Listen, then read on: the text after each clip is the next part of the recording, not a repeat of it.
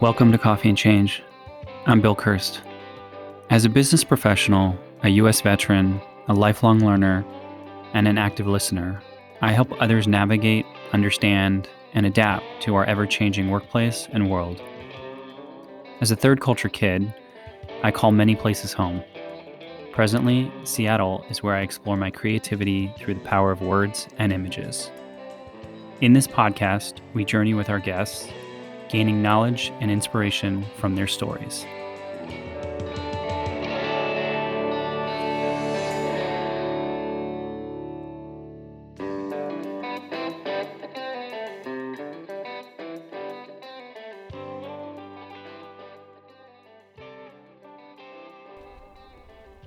Today's story comes to us from Shay Sterrett. Shay is the founder and owner of The Spark, a yoga therapy and healing arts boutique based in New Hampshire. The Spark is a virtual and in-person health and healing arts collective that serves clients from around the world. Shay's work is centered on helping men and women struggling with trauma, post-traumatic stress, chronic stress, and pain, and persistent anxiety. At The Spark, Shay works to provide customers with innovative, personalized, and transformative experiences to help them master self-care and proceed on a lifelong healing journey. Enjoy the listen.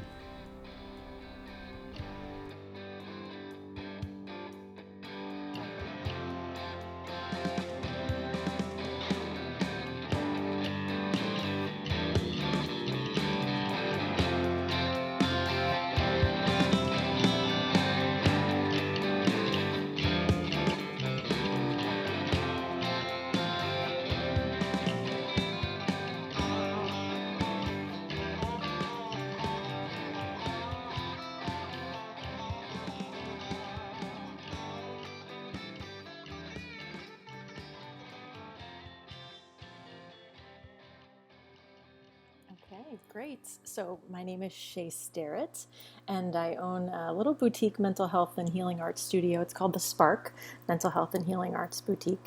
My physical location is in Keene, but I have a telehealth practice, so I work with people outside of the Keene area. But my specific focus is expanding people's what they think mental health treatment looks like, feels like. I think over the last 300 years, we've kind of been indoctrinated into this method of therapy. You're having mental health issues, you see a talk therapist, psychotherapist, a little more cognitive based. And that work is amazing. But there is also an energetic component and a somatic component, which I know you and I have talked about. So it's just opening up people's eyes to what mental health treatment can actually look like in a new way. I think it's so timely that we're having this conversation around this topic. And I love the fact that you said there's like 300 years of history around mental health and maybe not so much the wellness part, but Right. more the mental health part, I would say. Yeah. I recently read this amazing book called Lost Connections. And, the sort of the impetus of the book was really about a person who was on his own mental health journey and, had been through a series of, medication and talk therapy and different things. And really what he kind of comes to, and it's a phenomenal book because it goes to different corners of the world and explores the different almost myths of what we have taken on to be mental health and wellness. And he unpacks them and he realizes at the heart of this mental wellness is human connection. And I think it's interesting to have read this book during the pandemic because we have to be separated. But we're finding different ways to connect. And I know in reading some of the work that you've done, and you just mentioned this, you've also done some of this in a telehealth way. So I would love to start there because I think a lot of us are interacting with mental wellness resources differently, be it something like yoga, be it something like meditation, be it something like talk therapy, or even in the medicine realm, right? There are people interacting with doctors and physicians and psychiatrists differently. So if you can, let's start there and talk about how has this been different in your world, helping people on their mental wellness journeys. So just to reframe the question, so how I use my healing methods in a telehealth experience. Yeah, Yeah, exactly. yeah, okay. So, you know, if we were having a telehealth session right now, asking you the right questions, helping you get connected with yourself, not all the peripheral around you, Mm. really reconnecting with your body, how your body feels right now. How does your breath feel? Can you name the thoughts that are going through your mind right now? All of those sorts of things can be done whether you're in person or in telehealth. And it's really goes back to one of the fundamental core values, visions of yoga, which is self-study. Mm. In America, yoga has, for better or for worse, there's some stereotypes that it's all about the asana, about the physical practice, but that's just one part of yoga. It's really about self-study and reducing the fluctuations in the mind. And so that can be done in a telehealth environment. But it's more about getting people in touch with their body and evolving and changing from there, whereas the traditional approach is starting in the mind with the cognitive brain and then moving potentially through other parts of the body. Even something like Tibetan Reiki, which is something that I do, is something that can be done in telehealth. I'll have Oh, wow. somebody in a specific posture, for example, and if there's something going on in the throat chakra or the heart chakra, there are ways to energetically connect with somebody without actually having physical connection with them, because we're our own conduits for energy. Sometimes we Mm-hmm. just need that person who helps us believe, if that makes sense. Yeah, like absolutely. like you can attract the energy that you desire, but if you don't believe that you can attract that energy, I help become a magnet for that. Does that make sense? Absolutely. Yeah. Yeah. I mean, there's so much of this mind-body connection Yeah. that I think we've been learning about, Mm-hmm. but I think probably more deliberately in the past year or two in the Yeah. pandemic, we've seen trends of people introducing, be it yogic practices or meditation practices or mindfulness practices. And I have a theory about that. I think in some ways it's because we've slowed down for the first time Yeah. in our generation to this degree. And I'm curious your thoughts on this as well. I feel like in the slowing down that some of the boundaries that were there that Mm-hmm. existed for us fell away too. And then Mm. because of that, there's stuff that comes up, Yeah. be it body work or thoughts that you maybe in the past you didn't necessarily have to deal with because we got distracted, Mm-hmm. because we were moving, going places, doing things. And when we're prevented from doing that, we kind of have to sit Mm-hmm. with our own makeup of ideas and who we are. Yeah, yeah. One of my favorite things to do actually are to facilitate silent retreats for people, because it's like the deepest way to be with yourself, which can also be very scary. Mm-hmm. um, because I can't pick up my phone and check my email or see what's on social media when those uncomfortable thoughts or sensations come up, which is kind of how we're programmed. We are looking for those distractions, and so I love how you started out with the word boundaries, but we ended up Mm-hmm. on the word distractions because that's Right. really what they are. Um, because I feel like there is a sense of unhealthy boundaries right now, or there were, in terms of, was it really a boundary when I dropped my children off and then went to school? That's not necessarily a boundary. It's Mm-hmm. just how you're spending your day. But like you said, it's just a distraction. Mm-hmm. And so, yeah, people have really been sitting with themselves, with their thoughts, how they feel in their body. From some people in my network, you hear about the high incidence of divorce that's happening and separations that are happening. And so this is having a huge ripple effect, when people start to get to know themselves a little bit more and they see how that translates into their relationships. Yeah, And absolutely. one of the big themes that I've been talking about over the last couple of weeks, because I talk a lot about stress management and chronic stress, and I think oftentimes people are looking to the external world to change, to minimize the stress that's in our life.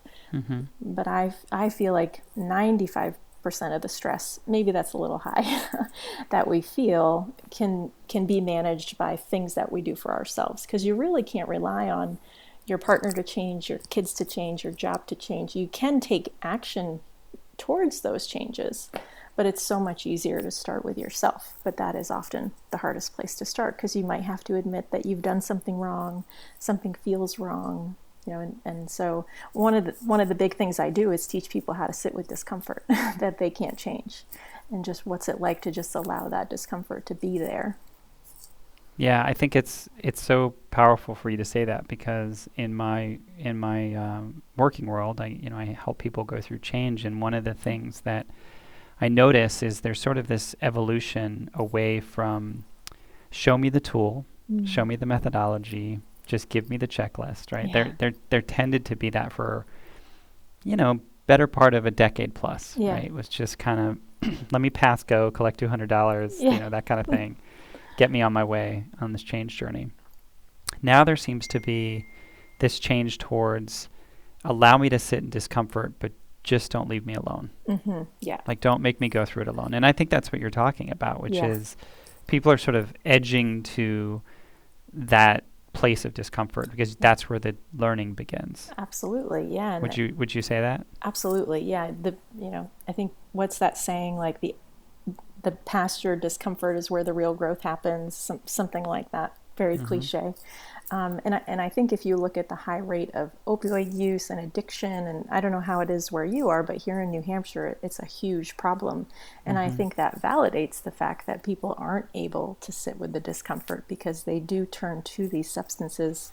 And there are some situations, people with significant PTS or PTSD, where like a cannabis regimen is very effective. And there are certain situations where people need pharmaceutical interventions because of chemical imbalance in the brain. There are certainly situations where some kind of intervention like that is necessary. So I don't want to belittle it or anything. But again, statistically, I think a majority of people, if they have a deeper connection to themselves, they have a deeper connection to how they feel in their body, what's happening right now, not in the past, not what's going to happen in the future. It really empowers them to live a life with more contentment, more equanimity. The other thing, as I'm just talking, is, and this has been coming up a lot in the yoga therapy networks that I belong to, my mentor, Michael Lee, who founded this Phoenix Rising School of Yoga Therapy, he talks a lot about equanimity versus like happiness. And how equanimity is so much better than happiness. And I know for me personally, that's kind of the state of being that I want to be in, because happiness can be so fleeting. And, Right. at what point do you have to add more money, more clothes, more whatever to maintain that state of happiness? And again, I mention that because I think it goes hand in hand with some of the, the suicide, I don't know what to call it, issues, pandemic we're having, with the pandemic, the rate of suicide, the rate of addiction, those to me are all signs that it's time to start doing this self-study work, to create a really powerful shift in consciousness over the next decade, especially coming out of the pandemic. Yeah, I think the word equanimity is such a powerful word. I remember sharing with a guest maybe a couple episodes ago that there was a practice I came upon maybe 4 or 5 years ago, which allowed you to sort of pick a word for the year and kind of let that word be your anchor. And one year, I forget if it was maybe 2017, I feel like, equanimity was that word for me. Nice. And it's so interesting because it's not a word that comes up in everyday conversation all that much. And people sort of think they know what it means. They're kind of like, okay, I can put it together in my head and what it means. But I would love to have you define it. For you, when you think about equanimity, what does that feel like to you, and what does it mean to you? And I would love for others to hear that, because I think it's a word that people do want to spend more time with, but we all know we have different definitions of it. So I would love to hear what yours is. Yeah, and I'm going to start by answering that question with the word balance. I hear from so many people, they're trying to find balance in their life. You're never finding balance. You're always having to pick one thing over the other. And so equanimity for me is being able to, wisely choose where I'm going to spend that time, and the time that I'm spending on that is supporting my highest self, my highest state of being. There's no sense of striving. There's no sense of attachment. It's just a state of being that feels really good Mm-hmm. in my mind and my body without that sense of striving.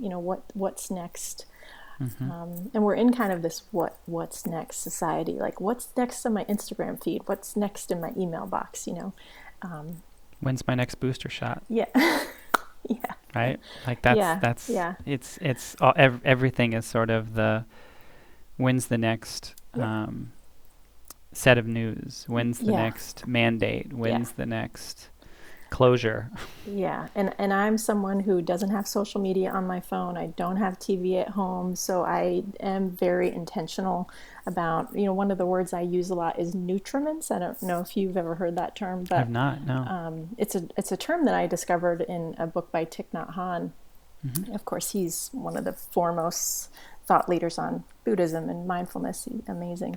And he was talking about the intentionality of choosing the nutriments that you bring into your life. And it's not just the food that you eat or what you consume, it's what you watch on the TV and what books you read and what people you interact with. And I think from where we were prior to the pandemic to what is happening right now, my hope is that people are going to have that realization of being more intentional and mindful with their time and their being and who and what they choose to bring into their life. Yeah, I think I'll kind of circle back on one of the things that you talked about before was facilitating silent retreats. Um, Again, that's an interesting concept for a lot of people because, as you said, it's enticing and terrifying at the Yes. same time. Yes. We were just talking about there's a lot of noise in the world. There's a lot Mm. of kind of stuff coming at us. And I've had conversations with people about retreats. I've actually done one silent retreat myself. It was Nice. over the course of 2 days, maybe 3 days, if I Yeah. recall. As a participant? As a Yeah. participant, Great. yeah. It was some of the hardest work I've ever done. Mm-hmm. It was very eye-opening. It was terrifying. It was very nourishing. All of those things. Mm. And my experience, I think, it was I sort of went into it a little too naive. And what I mean by that is I wasn't quite as in tune with the fact that going into something like that as an empathic person would mean that I would actually pick up on and sort of sense a lot of the things that were not being said, but being said in that space. I think it was about 6 or 7 people, so it wasn't a large group. But in my experience, we sort of started it off with just one intention setting. So it was the one speaking that you kind of did was the intention that you were hoping to kind of carry into it, and in this particular retreat, I sensed a lot of people probably working through some trauma and working through that sense of self-love, self-acceptance. Do I belong? Am I worthy? Yeah. And in the silence, I heard all of that. And I think for me, it was very heavy because I immediately felt the sense of, well, I have to do something to help. And you can't really, right? You can walk on the grounds, you can go into the labyrinth and walk around, you can meditate, you can journal a little bit, but it was extremely eye-opening to me to understand how much you can actually feel and understand and hear without words being spoken. Yeah, especially as an empath, and to witness another person's suffering and not being able to help them. But I think there is some value in not having to be the person to fix it for them, and it's Right. more about holding space, because coming from someone with childhood trauma and addiction, and I'm like surprised I'm even still alive right now from some of the stuff, coming from that place. Like it just took me so long to realize like I have all the tools that I need, Right. but I had to find that within myself, that I already have those tools. But working and I did talk therapy for quite a while, and it's amazing work, but it only works with like 10% of our being. And it Mm-hmm. really wasn't until I got into the body-based therapy and the energy work that it kind of connected all of the dots. You know, the mind is important, talking about your emotions is important, but feeling the emotion in your body, because you have a somatic experience before you have an emotion. It just Mm-hmm. happens so quickly. And so the more you can get in touch with what's happening in your body when you feel anger, the, that's where the big shift is going to happen, because it takes it out of the cognitive mind and it starts to connect it with the emotional mind, which is really where you can start to transform that discomfort, those uncomfortable emotions. There's a process called emotional reconsolidation, and Mm. it would be awesome to have a psychotherapist on your podcast who can talk about it a lot better than I'm going to in the next 30 seconds. But in the simplest sense, it basically takes, let's say, for the simplest example, somebody has a traumatic memory that's associated with an emotion, let's call it fear. Mm-hmm.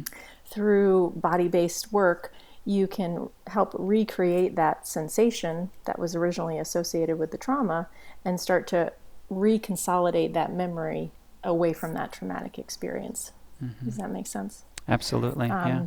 And so you can do it with psychotherapy, but you can also do it either as a companion or in a body based therapy as well. But memory reconsolidation is relatively new. It's only been coming out, I'd say, in the last 1 to 2 decades as all of this research is unfolding around neuroscience. Mm-hmm. I'll send you the YouTube video on it. I'd love to see It it. Yeah. recaps it in a really nice way. But the reason I mention that is because I do feel like there's a lot of people who are going into a mental health experience from that more cognitive, because I've heard from a lot of clients, I've been with this therapist for 6 months and I feel like I'm just repeating the same stories over and over. And I know, being in the mental health field, that is very valuable. Mm-hmm. But there's sometimes easier, quicker, more impactful ways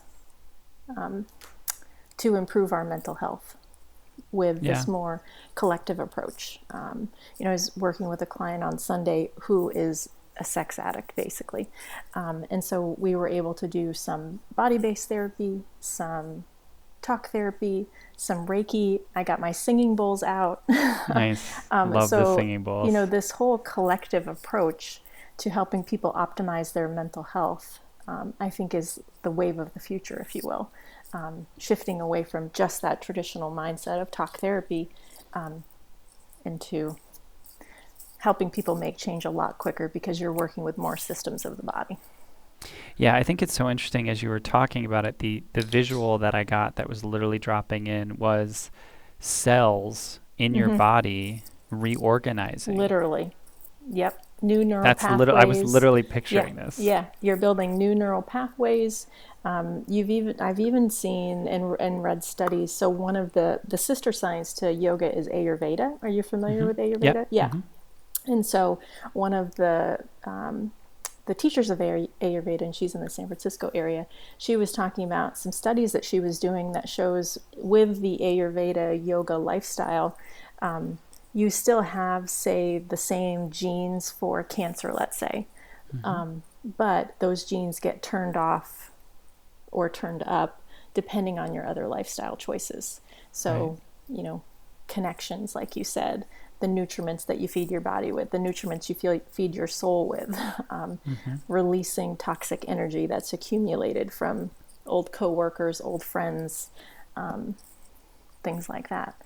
Yeah. So it's just fascinating to see how this type of work impacts people on a genetic level. Right. It's just amazing. I've also talked, I think, in the past with some guests about a kind of a field, I guess a study area that I've read about called epigenetics, Yeah. which is sort of the ancestral, right, of what happened to those that came before you and how it actually kind of imprints and encodes on your genes. And to your point, there are things that can happen that literally turn those genes on. Yeah. And you're talking about as well the ability to almost take back that control and in through the right choices, right interactions, right investigations to turn off certain things or change the order of certain things. And one of the things I'm always reminded of is trauma resides in the body. Yeah. Right? We think of it as we process it mentally, right? We try and deconstruct it, we try and understand it, we try and have conversations with it mentally, but it resides in the body. And work I've done in the past with some amazing teachers around the fascia, which it's just fascinating to think that there's this almost microscopic netting that just sort of holds parts of your muscles and your organs and your body in place. Is just as important as the skeletal system. Yeah.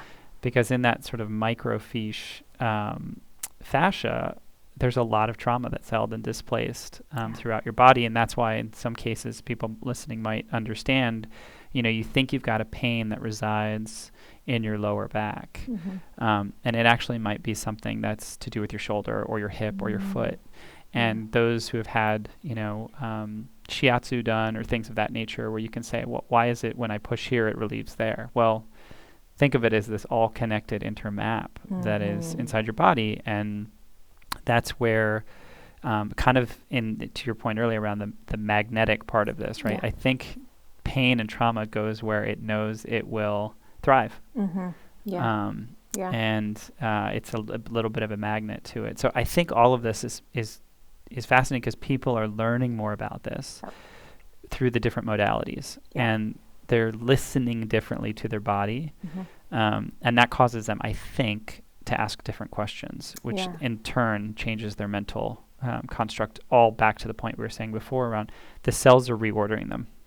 It's like a Lego block. You're changing the way you're building the Lego block so that you get to a different structure, so that it can hold better or be more creative or convey something that you haven't been able to convey before. To me, that's all exciting stuff. But you and I are a lot closer to it. It might terrify some people as we're talking about it. Yeah, and I think that's why it's important, to have a practitioner who, I tend to pride myself on being, very compassionate, lots of unconditional positive regard, lots of radical acceptance, because you have to have a safe container to be totally vulnerable and get stripped down and rebuild yourself back up again. And one of the other things too is, I also like people to be really empowered because, again, you have all the tools, and the healing process doesn't have to be this years long, thousands of dollars. It can just be adding more intention to your meditation and learning how to, like you said, listen to your body. Oh, there's that tingling in my stomach when I have this emotion. Okay, let me pay attention to that. I had a conversation with a friend of mine, Stephanie Costello, who I think you've spoken to. Yes, I have. She does coaching around intimacy and relationships.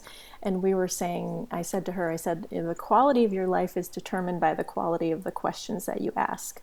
Yes. I didn't make that up. I'm sure I read it somewhere. But I just think that's such a powerful statement because, we could say, oh, I've got a stomach ache. Oh, it's just a stomach ache. But why do I have this stomach ache? It wasn't the food that I ate. It's this person that I continue to interact with who has an energetic effect on me, who makes me feel uncomfortable, but I'm not comfortable speaking my truth and setting hard boundaries with this person.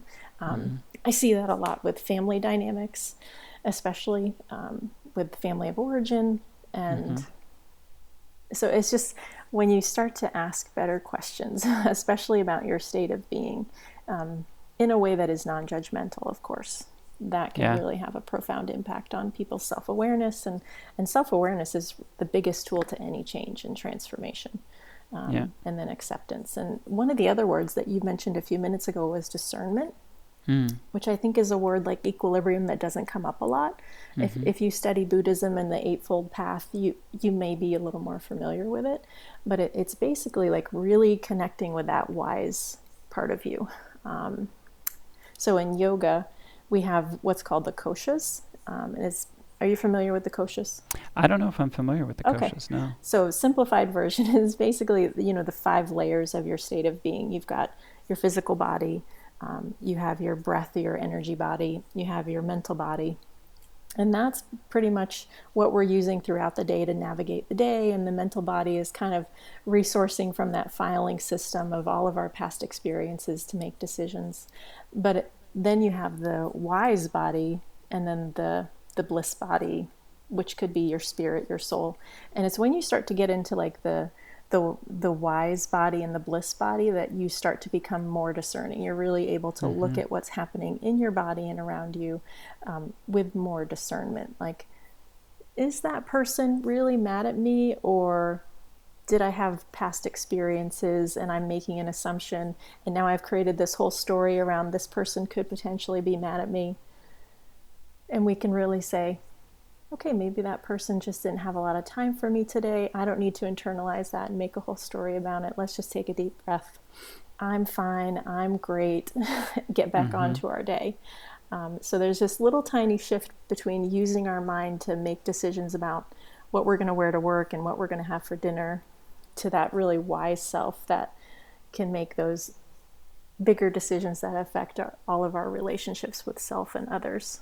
I don't even know how I got on that tangent, but no, I think it's so important to think about, because I think when you talk about like the bliss body part of it, one of the things that a lot of people have been reading about and talking about during this time of change, and we've probably been reading about the Great Resignation, right? People making these drastic changes in their jobs to go do something that they really want to do, and a lot of times it comes with this question about who am I when I'm in flow, right? Yes. When all and that's what comes to mind when you talk about the bliss body. For me, is that higher state of, when you're in flow because you lose sense of time.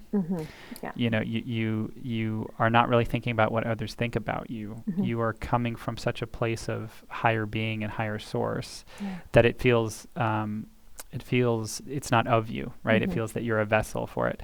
And I think a lot of people are exploring that. And it's helpful to hear you kind of talk about the different layers, because you're right. Those first three are what we go through the world with. Yeah. Those very last superficial. two. Yeah. Like it's what we need to do to make the motions. Yeah. Well, we're a spiritual being trapped in a human body. So exactly. Right. And sometimes people think it's the other way around, right? I'm this human body trying to achieve and get to that spiritual state.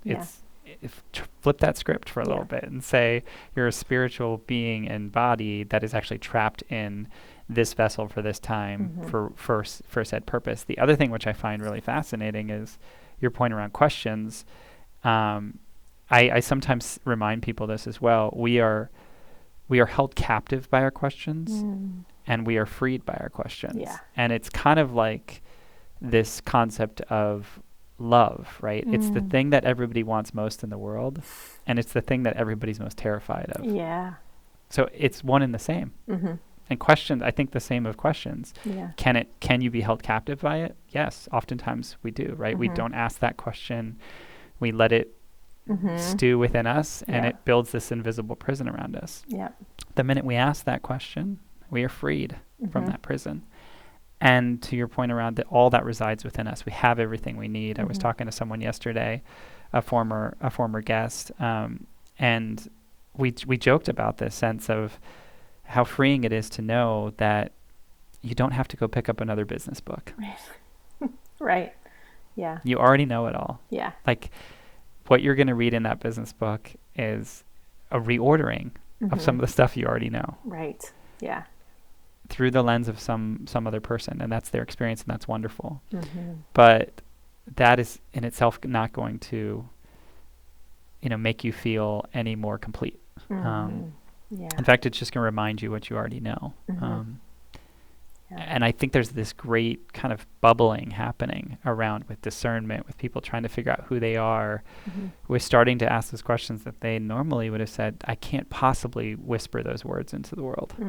Yeah, what I've seen here in my area, and you may be way ahead of us over on the West Coast, but because you always seem to be a few years ahead of us, but you've got shops popping up with tarot cards and oracle cards and crystals and mediumship, and all of that work is amazing, but I think it's a sign that people have lost their trust and intuition with themselves, because again, they're seeking these external sources. And trust me, I have an astrologer and I have a medium that I work with and see on a regular basis, but it's more for affirmation.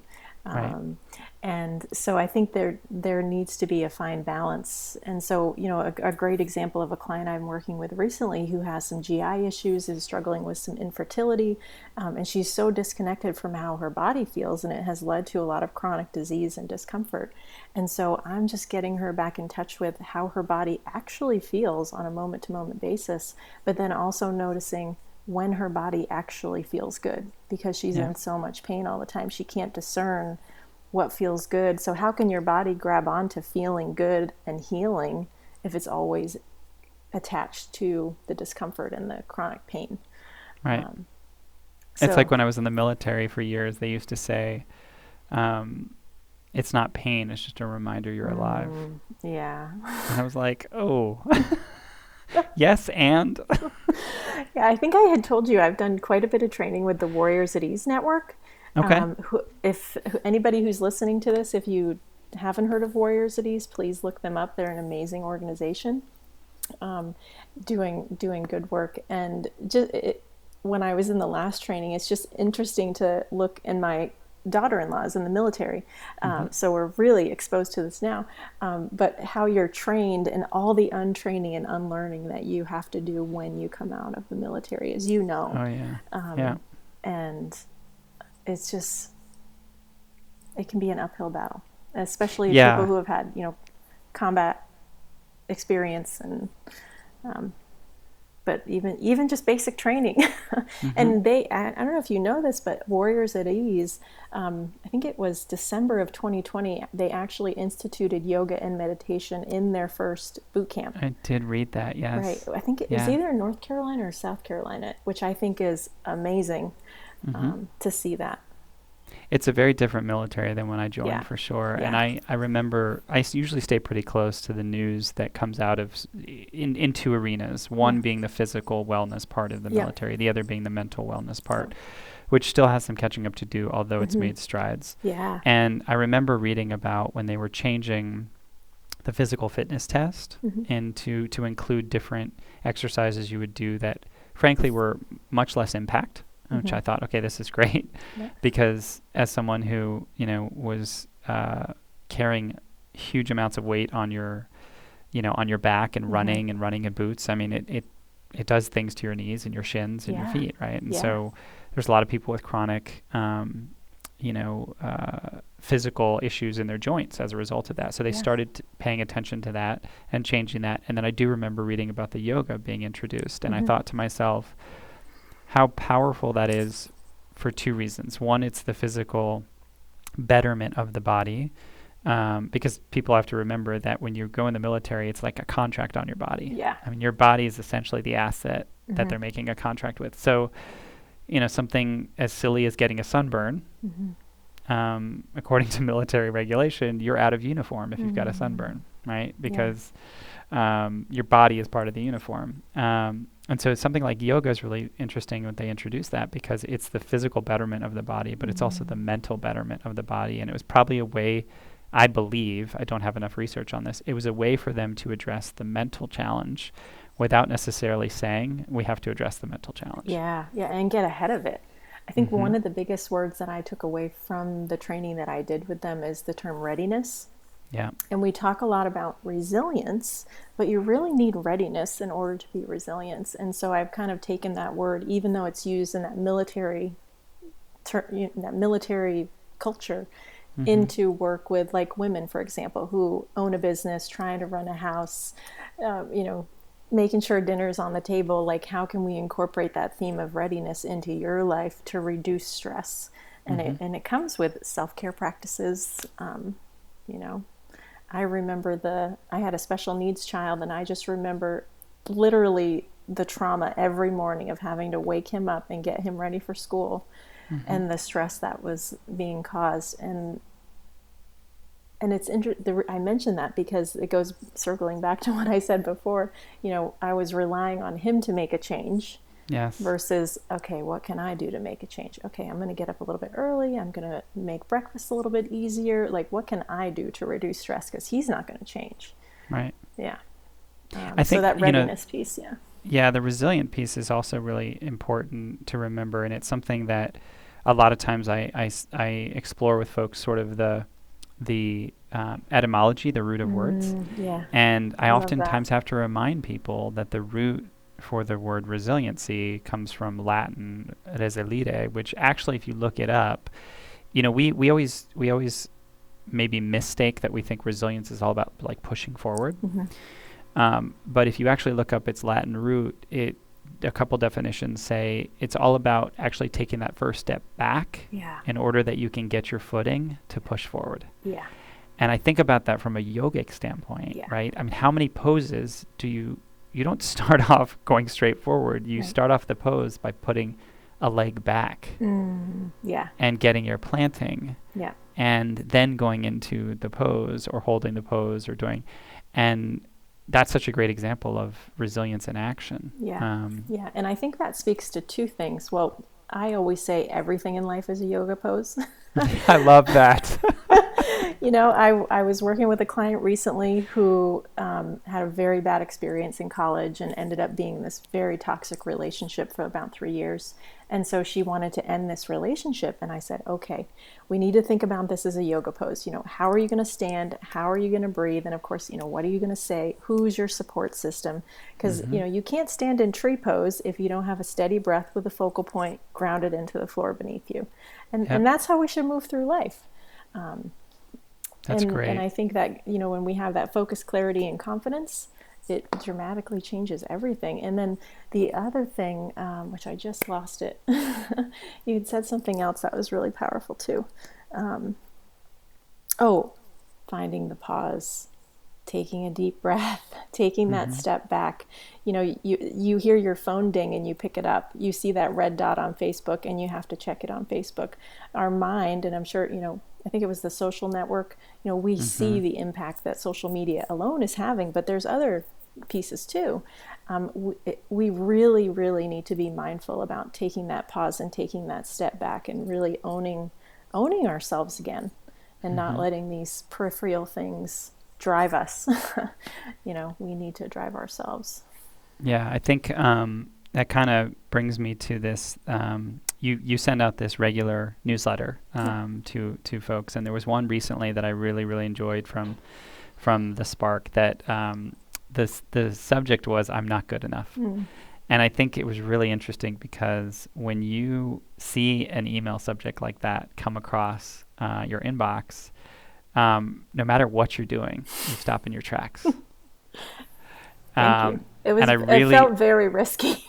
Well, good for you for taking the risk, right? I Yeah. think it's one of those things where, to your point, right? We look at the bing of the phone, the red dot of the face, like we're doing all that sort of signaling attunement. If you even, Mm-hmm. that's a generous word for Yeah. it, Yeah. attunement.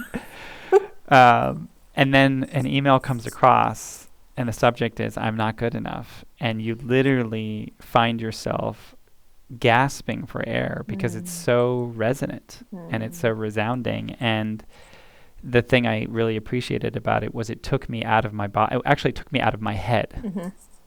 long enough for me to sort of sit in my body and then Mm. proceed to read through the paragraphs. And I love what you talk about because it's, you essentially go into this discussion, and I won't belabor it, but you ask, like, what would it take for us to begin to change our own internal narrative? Mm-hmm. And that's exactly what it is. It's my own internal narrative. Everybody who probably received that email, some who might be listening now and others who might listen afterwards, they will know that exact internal narrative Mm-hmm. that came surfacing to the top when they read those few words. I'm not good Mm-hmm. enough. So can you Yeah. tell me about why you took that risk Yeah. to send out that note that I think that may have been your intention. I don't Mm-hmm. know, but Mm-hmm. kudos to you because that's what came up in me. Okay. Yeah. I mean, to you need to create emotional response to Hmm. get people to pay attention. I feel like there's a lot of numbness happening right now. We're just seeing things on the screen, but we're not having that somatic experience. So, yes, the intention was to grab people's attention, and that is something that I've heard so much from people. It's still something that I have to deal with on a daily basis. As a therapist, as a business owner, as a partner, as a mom. You know, and so I think it's just a something that we all struggle with. And so if we Mm-hmm. have this collective, oh, you're struggling with that too, I'm struggling with that too, this aspect of loving kindness and compassion is able to emerge, which is really powerful, because then we Mm-hmm. can have healthy conversations that are free of shame and judgment. And it's really just a conversation, because once you can name it, you can tame it. And once you can Yeah. feel it, you can heal it. It goes back to that ripple effect. And so I guess that's why I use that subject line and why that conversation felt so important to me, because we're all feeling that right now. Yeah. And I want to help people move forward from that versus move back from that. And there's just so many ways how it can impact your life. If you don't feel good enough, you're not going to go after the person, the job. You're not going to show up fully at your kids' rehearsal, whatever it is. It can really have a big impact, and that all starts with how you feel in your body. Like, how does your Right. body feel when self-worth is coming up? When that topic comes Yeah. up. Yeah. Yes. Yeah. And I think that's why it was such a pronounced, you know, reaction for me. Mm-hmm. Is like I said, I didn't process it in the mind. I processed it in the body. In the body, yeah. Yeah, Um, because and maybe you felt for me, maybe you didn't even know it was going to be something for you. Maybe you're like, oh, she doesn't feel good enough. What's that about? mm, So it kind of works both. both and Yeah, yeah. both end, yeah. I would love, as we kind of come to a close here, I would love for you to tell folks about how they can get in touch, learn about the Spark, learn about, you mentioned Phoenix Rising as well. Yeah. I mean, these are all things you're involved in. You're a business owner. You're obviously helping other people in their journey. So would love for you to share how people can get in touch with you, connect with you. If these are things that resonated with them, maybe there's people that are kind of on the cusp of taking that step to change their internal narrative, to Mm-hmm. answer the question, why do I not feel good enough? Yeah. What's the best way for them to, maybe get in touch? Yeah, so probably the easiest way to get in touch with me is through the website shae.us, shae.us. So I was Okay. able to get that in some miracle. It's That's awesome. it's quick and short, usually easy for people to remember. The Spark US is also available. I also have some resources around stress at the website, the StressX Global. So I have a free tool that I use with people around stress elimination. So there's a few different resources. Phoenix Rising, Phoenix Rising School of Yoga Therapy is founded by one of my mentors, Michael Lee. Amazing school. Warriors at Ease, an awesome program. So yeah, I would love to connect. And the one thing I also like to say is, as you know, we met in a networking group. Yeah. For me, for better or for worse, it's not necessarily around getting new clients, becoming a multi-million-dollar business. It's about having conversations just like this that is going to improve the world. So I love connecting with other practitioners, with people who just want to have rich conversation, for people who are looking for a community around these sorts of topics. So I just like to mention that, because to me, it's not all about the money Yeah. and the business. Yeah, I really appreciate you saying that. I think it's also one of the pressures that a lot of small business and entrepreneur folks feel, right? It's Yeah. that sense of like, again, back to what we were saying before, Yeah. like I have to achieve, I have to do, I Yeah. have to reach. Yeah. Not necessarily. And one of the things I was really moved by, I think last year I took a course through Coursera, and it was through Yale, taught by Ashley Santos, who taught this course a lot of people know about. I think it's called The Science of Well-Being, or The Science of Happiness. Nice. And one of the things that she actually shows a lot of research for is, as you were describing, at a certain point, the reach sort of expires. Like when you go for more money, Yeah. they actually have seen, and I think the numbers show that after about 75,000 or so dollars in whatever salary, I think is what they say, it becomes kind of diminishing returns. Yeah. So the more that you reach for, your actual happiness index starts to go down beyond a certain point. And it was very data driven, that sort of jumped off the page Yeah. at people to say, okay, if this actually is not yielding any more purpose or happiness, like where do I stop the reach, or where do I stop the grasping? Yeah. And it requires you to actually investigate and have questions with, what does success look like? Right. Yeah. Yeah. What does it feel like? Yeah. What is causing you to want to strive for that much stuff? And usually we can pinpoint it, Right. Right. pretty quickly, but it requires that self-awareness and that acceptance, and like, okay, even if that person questions my self-worth because I haven't achieved that milestone, I still feel amazing and I'm living my best life, and that's what matters.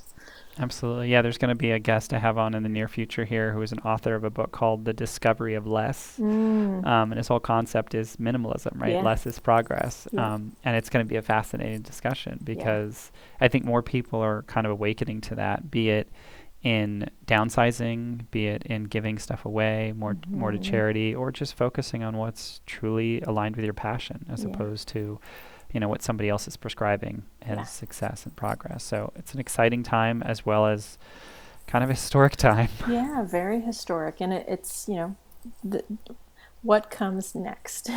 And I think, if anything from this phone call is, as much as possible being empowered to take the next right action in the life, in your life is really important to create that change that you want. And I think so often we focus on what's that huge momentous change that we want, but just bring it back to that one thing, like I'm going to stand more firmly into the ground as I take my next step with a deep breath. Like, right. What's the yoga pose you're in right now? Yes. Before you can get to the Ashtanga level, you got to be understanding like where you're at right now. Yeah. So. And I know we need to finish up, but sure. Just pick one pose, one yoga pose. How does it feel in your body? And, we're in this conditioning of like, you go to yoga and you move for 75 minutes and you breathe and you sweat. But it could just be one pose. Yeah. What's your power pose? I think it's Amy Cubby wrote a book on power posture. Power posture. Yeah, exactly. Yeah. But anyways, thank you so much for having me. Of course. Thank you. This was a long time coming, but I knew it was going to be as nourishing and comforting as I anticipated. So thank you for sharing all the wonderful work that you're doing in the world. I'm proud to echo it out. I know it'll find its way to the bodies and minds and hearts and fascia of those people that need it. Yeah, I hope so. You never know. One word could trigger something, and that's all it takes. If you can change one person.